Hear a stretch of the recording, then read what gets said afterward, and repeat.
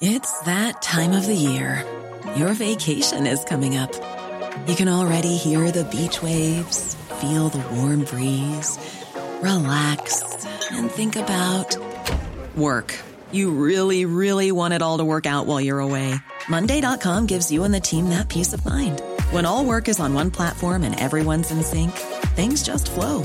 Wherever you are, tap the banner to go to Monday.com. Many of us have those stubborn pounds that seem impossible to lose, no matter how good we eat or how hard we work out. My solution is PlushCare. PlushCare is a leading telehealth provider with doctors who are there for you day and night to partner with you in your weight loss journey. They can prescribe FDA-approved weight loss medications like Wegovy and Zepbound for those who qualify. Plus, they accept most insurance plans. To get started, visit plushcare.com/weightloss. That's plushcare.com/weightloss. Expert at the World Health Organization has suggested that children should return to school on a gradual basis and not wait until next September, which of course is the date set by the government's roadmap for reopening the economy. So how do parents feel? Well, joining me is Anya Lynch of the National Parents Council Primary Section. Good morning to you, Anya. Good morning, Patricia. And you're welcome. Now, Dr. David Nabarro is a special envoy on COVID-19, and he says we have to get used to living with the virus, and therefore we need to think about opening schools in Ireland sooner rather than later. Do you agree? Well, there's a lot of answers to that question, I suppose. What we're hearing from lots of parents. We're hearing from parents who are very concerned about their children's emotional, social, educational needs and the long school lockdown. We're also hearing from parents who are very anxious about their children returning to school and concerned about the risks that may be involved.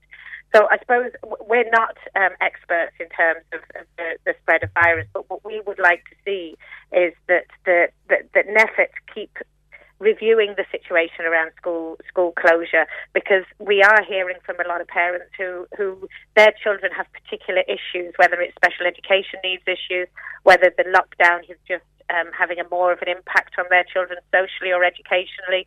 And I suppose what we want to make sure is that in line with that public health advice, if NPHET felt that it was safe to do so, that we could maybe have some children back into schools before the end of the school year. And I think that's what this doctor is saying. I mean, he was saying, you don't just throw open the doors and let everybody in. He's saying a gradual return. Yes. And I mean, certainly from what we're hearing from parents, the school closure is having a different impact on different children. And I think if we could, it'll nearly be 6 months out of school by the time September, October comes around.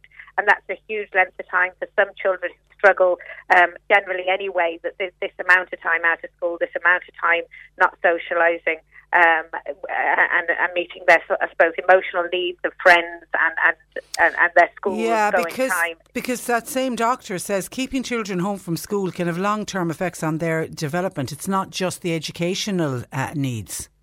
Well, this is it. And I suppose it's all about balancing risk, and I suppose that's what we're really asking NPHET to do, is look for those particular cohorts of children in the balance of risk. Is there something that we can do? And I think in that cohort as well is sixth class children.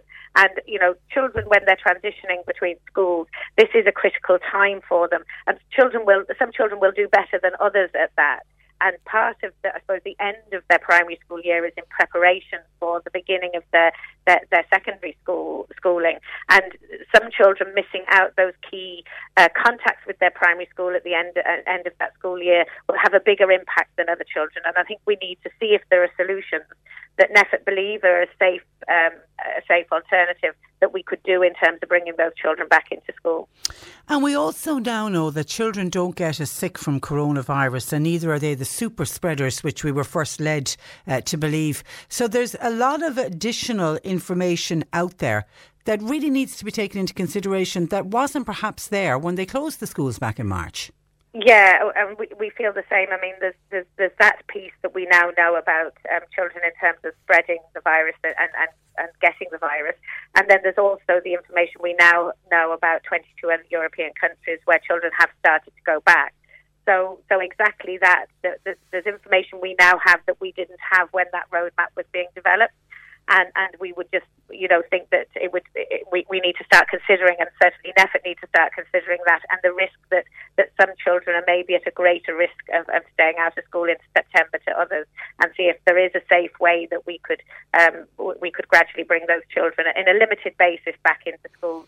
The other advantage maybe of bringing a small group of children back in before the summer holidays is it would be a very controlled period of time to see how the procedures within schools can work, but also then the schools will be closed for July and August, and it would give us a 2-month period to see if there is any impact from that gradual return to school. That's a natural gap, I suppose, rather than children starting to go back into September and then the next gap being half term. So that's a really good suggestion. And then they could get it right, because the fear would be that if they just go for the blanket opening of schools in September and they get it wrong, we could be back here with another lockdown. Yeah, and I suppose, I don't think there's a suggestion that we'd have a blanket open in September, but even a gradual opening in September, the next natural break is a number of weeks away, and then it's only a short break. Whereas I think if there was a limited opening before the summer, we've got 2 months to see if there's an impact in terms of the spread of the virus over that 2-month period before we go back into schools opening up again. So, and we definitely have the opportunity, do we not, to learn from other countries. As you mentioned, other countries who have reopened schools have said it hasn't led to a significant increase in infections. Well, this is it, and I take the point from the experts in this field that all countries are going through things at different stages and in different ways. So I know that we can't just go, well, they're doing that in that country, so let's do it here. But I think there is a lot of learning that we can take from how other countries are doing it and how they're responding to it. So and applying that then to our context in Ireland. So I suppose that as a National Health Council, that's really what we're asking NPHET to do, is to keep this under a constant review and see if it's possible that some children who are at the higher risk, as I said before, might be able to return to school in a phased basis towards the end of the school year. OK, a number of listeners want to know, is there much planning going on at the moment to aim for that reopening in September at school levels?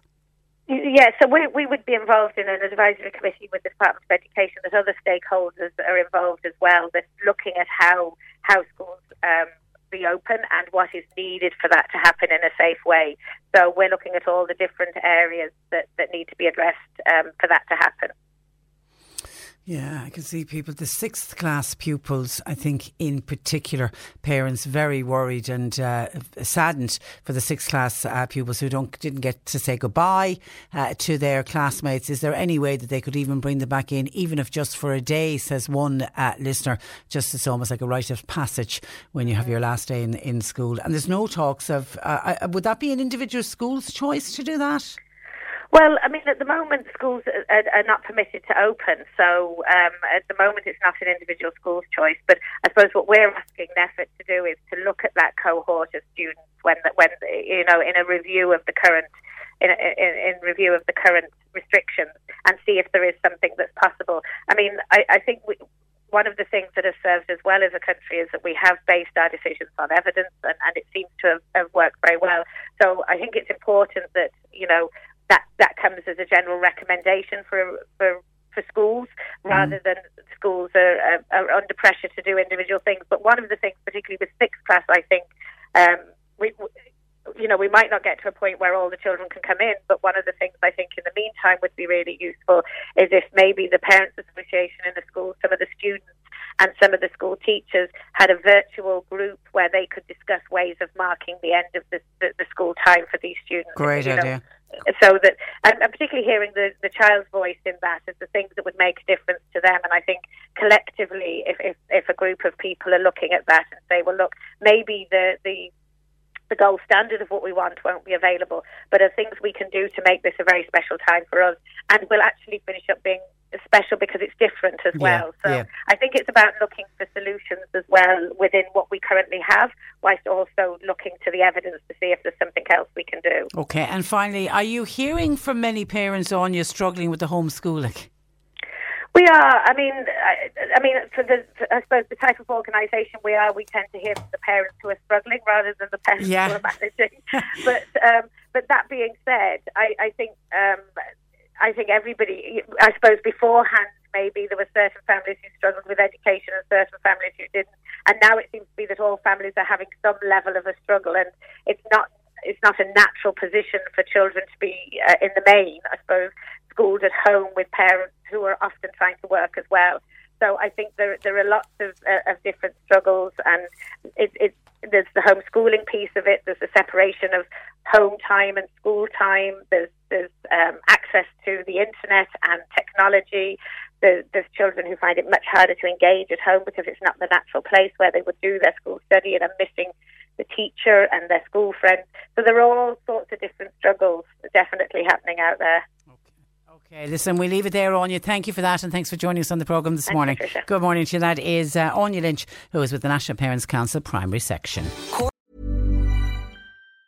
Are you ready for truly hydrated skin? Meet Hyaluronic Body Serum, a breakthrough in body care from Osea. It's clinically proven to instantly increase hydration by 161%. Their lightweight, fast-absorbing serum delivers 24 hours of nonstop hydration for silky smooth skin without the sticky afterfeel. Osea's latest innovation combines the magic of their best-selling Hyaluronic C Serum with a new formula that's good for the whole body and 5 types of hyaluronic acid to target every layer of the skin.